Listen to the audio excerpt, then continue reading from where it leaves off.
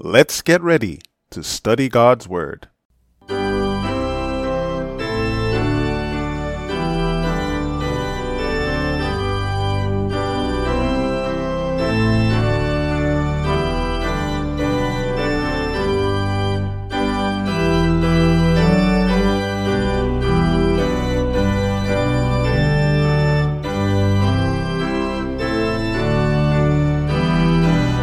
Greetings to one and all. Welcome to another episode of Rightly Divide the Word of Truth.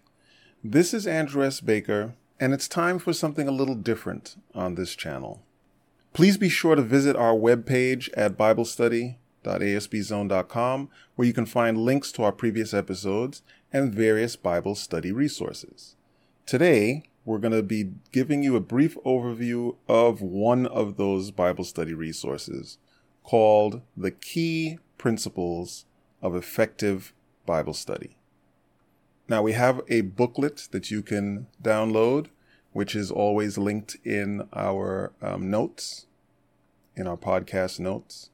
But today, what we're going to do is a brief overview of the various chapters in this document, and also the links to each of the episodes. We did an episode on each one of the topics, and so we'll put that all in one place to make it easier for everyone. So this is just going to be a short podcast that kind of goes over what you should expect to see in each of those chapters, and with a link to be able to go to them directly as opposed to searching. The first chapter, we have the purpose of the Holy Scriptures, so that explains what the point of the Bible is, and it uses Bible texts to prove that. The Scriptures are inspired by God, right? So this is not just a man-made book, and that's going to be highlighted and outlined. Spiritual things are spiritually discerned. The theme of the Bible, because it is a spiritual book, you don't just get to come to conclusions about it in any random way. It is not a normal book. It does follow principles that we find in many other books, but not every principle that is found in a secular book can be translated to the Bible, or vice versa. So spiritual things are spiritually discerned, and we'll see what that means in some more depth. The Bible is a complete collection.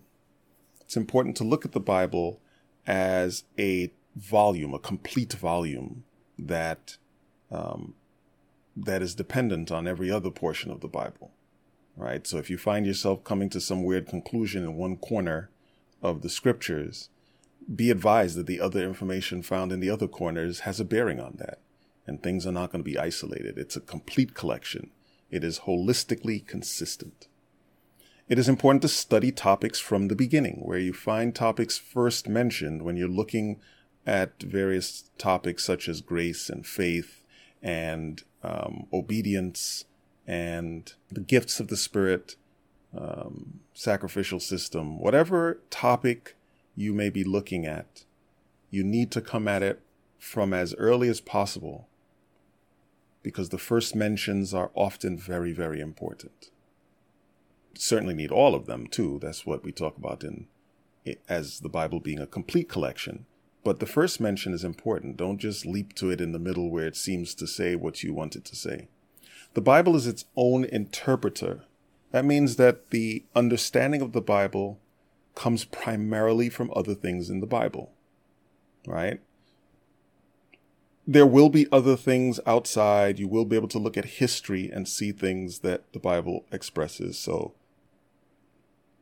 there can be confirmation of biblical events in history, and there can be confirmation of biblical prophecy. You could compare writings of contemporary eras and stuff like that. But primarily, the understanding of the Bible is to be found in the Bible, not to be found outside. The definitions of words that the Bible uses need to be discerned from the context under which they're used elsewhere in the Scripture, and not necessarily from someplace else, especially contemporary. The Bible was written a while ago on purpose, and contemporary definitions don't always match. And so you have to understand so that goes into, we go into some detail in that chapter there. the Bible of the New Testament believers is still valid today. So this is going to highlight the fact that the New Testament believers, for at least 2 decades, were primarily using the Old Testament scriptures, or at least how we would refer to it as the Old Testament scriptures. They saw it as the scriptures. That's what they had. So the idea that all of a sudden, as soon as Jesus comes, you toss out 2/3 of the Bible is not biblical. The Bible is both literal and spiritual. Not only is it both literal and spiritual, you have to start from the literal. Right? Don't start assuming esoteric understanding when in fact some of the things are just plain. Okay? Symbols are used consistently in the Bible. When you're interpreting prophecy, when you're interpreting instruction, even parables, Peter says that no interpretation, no prophecy of the scriptures of private interpretation. And that means a lot of things, but one of the things it means is not only can you not just bring your own viewpoints to different prophecies, but a prophecy over there in Daniel and a prophecy in Revelation are going to use symbols similarly, if not identically. And so you can look at Isaiah and Ezekiel and Jeremiah and Daniel and Revelation and Matthew and see the prophecies in there synced up and understand them in a consistent way because the symbols they're using are consistent throughout. Okay. Israel is not just about Jacob's physical descendants. This is important because we have attached, we look in the Bible and we see that there are promises to Israel and that there are prophecies about Israel, and we decide that this is primarily about genealogy and biology, and that's not what the Bible says, and this will go into it in more depth. In the mouth of 2 or 3 witnesses. Everything in the Bible is important, but things that show up more than once or twice can be used in a more authoritative way and for greater function than things that only show up once. So if you see something in the Bible, only comes up once, there are lessons to be learned because every word of God is precious, every word of God is pure, every word of God is valid. But you can't form doctrines on things for which you only have one utterance in one instance. Okay? Everything is established when there are 2 or 3 witnesses. And we'll go into that in more depth there. Repetition is related to importance. So this is kind of tied together. 2 or 3 witnesses are used to establish something. But when something has 8 or 9 witnesses, when it keeps being mentioned, when there's a great deal of focus on it, there's something about its importance that should be considered. And sometimes that's a matter of people not paying attention. And other times it's just, hey, this is significant. Keep looking at this. The messages of the Bible are broadly applicable. And what that says is that just because things were written a long time ago and written to specific people in a specific historical context, it doesn't mean that that's all that there is to it. The Bible was written for us, upon whom the ends of the world are now come. The Bible was written for us. So the significance of the messages found in the Bible, even though Moses is speaking to the children, the 2nd generation of children of Jacob, or the 3rd generation of children of Jacob, those messages apply all the way to us, as you see in 1 Corinthians 10, where Paul is using those lessons to explain to the Corinthians how the word of God applied to them at that moment. That's always true. The Bible balances many tensions. And this means that there are things that appear to be opposite on the surface, justice and mercy, faith and works, that are not opposite. There may be some tension between them, but it's balanced. And so in that lesson, we go to show that is the way that the scripture works throughout. And you have to understand that so that you can see it. You don't come to any unbalanced, polarizing perspectives.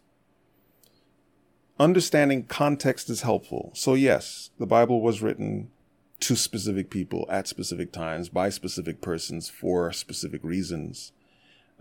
So context is important. And if you understand context, you can often get a better picture of the underlying principles, right?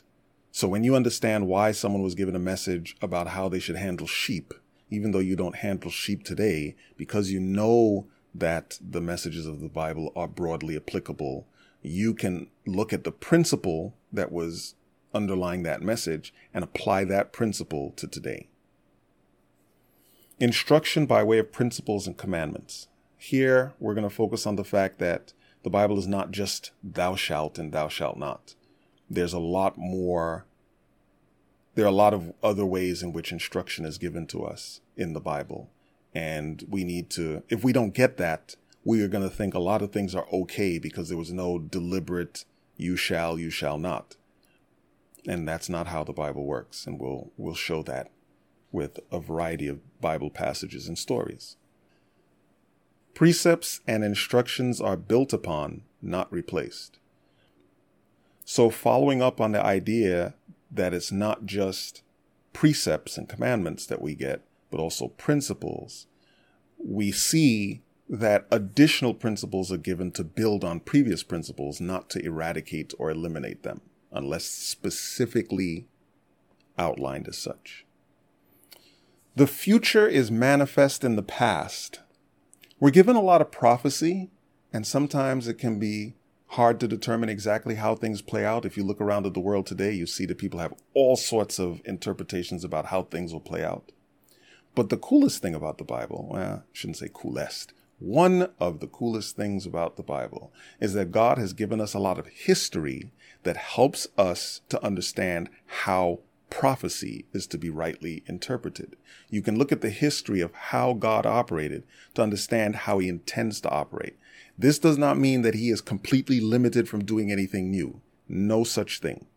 But the point is, he's chosen the way that he's going to operate, and he has presented to us historical information that will guide us in coming to correct conclusions about future operations. Not because he can't do anything differently, but because he has chosen how he's going to do his things, right? He's thought about this a long time and figured out what he's going to do and figured out how he's going to help us understand that. Why isn't everything repeated in the New Testament? We're going to learn about that. Why is it that there seem to be less instructions of certain kinds in the New Testament? We will talk about why that is, how that works in non-biblical realms, and how it works in the biblical context. Prophetic time has a special signature. This is an important consideration, understanding how to calculate time within a prophecy. We're going to go into that there. The blessings and cursings of God are alike conditional. We're going to learn that when God blesses and when God issues curses, they're both conditional. Whether or not they say this is conditional, or if they include an if or a however or perhaps, the condition is always implied, even if it is not, even if you don't see it explicitly granted. So we're going to go into that. Then we're going to talk about two other things that are less in the scriptures, but about the scriptures. So there's an appropriate way to respond to challenges. This is a discussion about what do you do when you have a viewpoint, a perspective, and someone challenges you on it. What is the approach you should take to understand or to deal with that challenge that has come? And then choosing a Bible translation for study purposes. There's a discussion here about different translations and why you may want to pursue a particular one or not. It explains which ones we favor and why, and you can get a better understanding of what the objective is or what it could be for you. These last two chapters focus on how you approach the study and how you approach sharing the study when you run into people concerning Bible study in general, not just of these principles. And we pray that overall, this will be a tremendous blessing to you. Okay? We pray that this will be a tremendous blessing to you. And for sure, if you have any questions, feel free to reach out to us. Let us know. you can reach us via email at biblequestions@asbzone.com. We encourage you to listen to our podcasts, both Rightly Divide the Word of Truth and also the True Wisdom podcast, which we do as a discussion in a discussion format. And these can be found on Google Podcasts, Pandora, Spotify, Apple Podcasts, and a host of other podcast platforms. We encourage you to share them with others. Give us a review. If you don't want to do the review, if you don't want to write anything with the review, that's fine. Just, give it a score. I'm not here to pressure you to pick a particular score. That's not why I'm doing it. The reason I'm actually bringing up the issue of the reviews at all is because podcasts that are reviewed tend to be auto-shared by the podcast platforms to other people. You like X, you may also like Y. And so by you participating in that way, it really helps us get the word out. It really helps this thing to spread. So you don't have to, in addition to whatever sharing you may do among your friends and family, by going and putting in a review score, it will help move this forward. So we pray that the work here will be moved forward and be a blessing to those who come across it. And you doing that is helpful to us, right? It's very helpful to us. We appeal to you as Paul appealed to the Thessalonians. Brethren, pray for us that the word of the Lord may have free course and be glorified, even as it is with you. Until we meet again next time, may God richly bless you as you prayerfully study and share His holy word.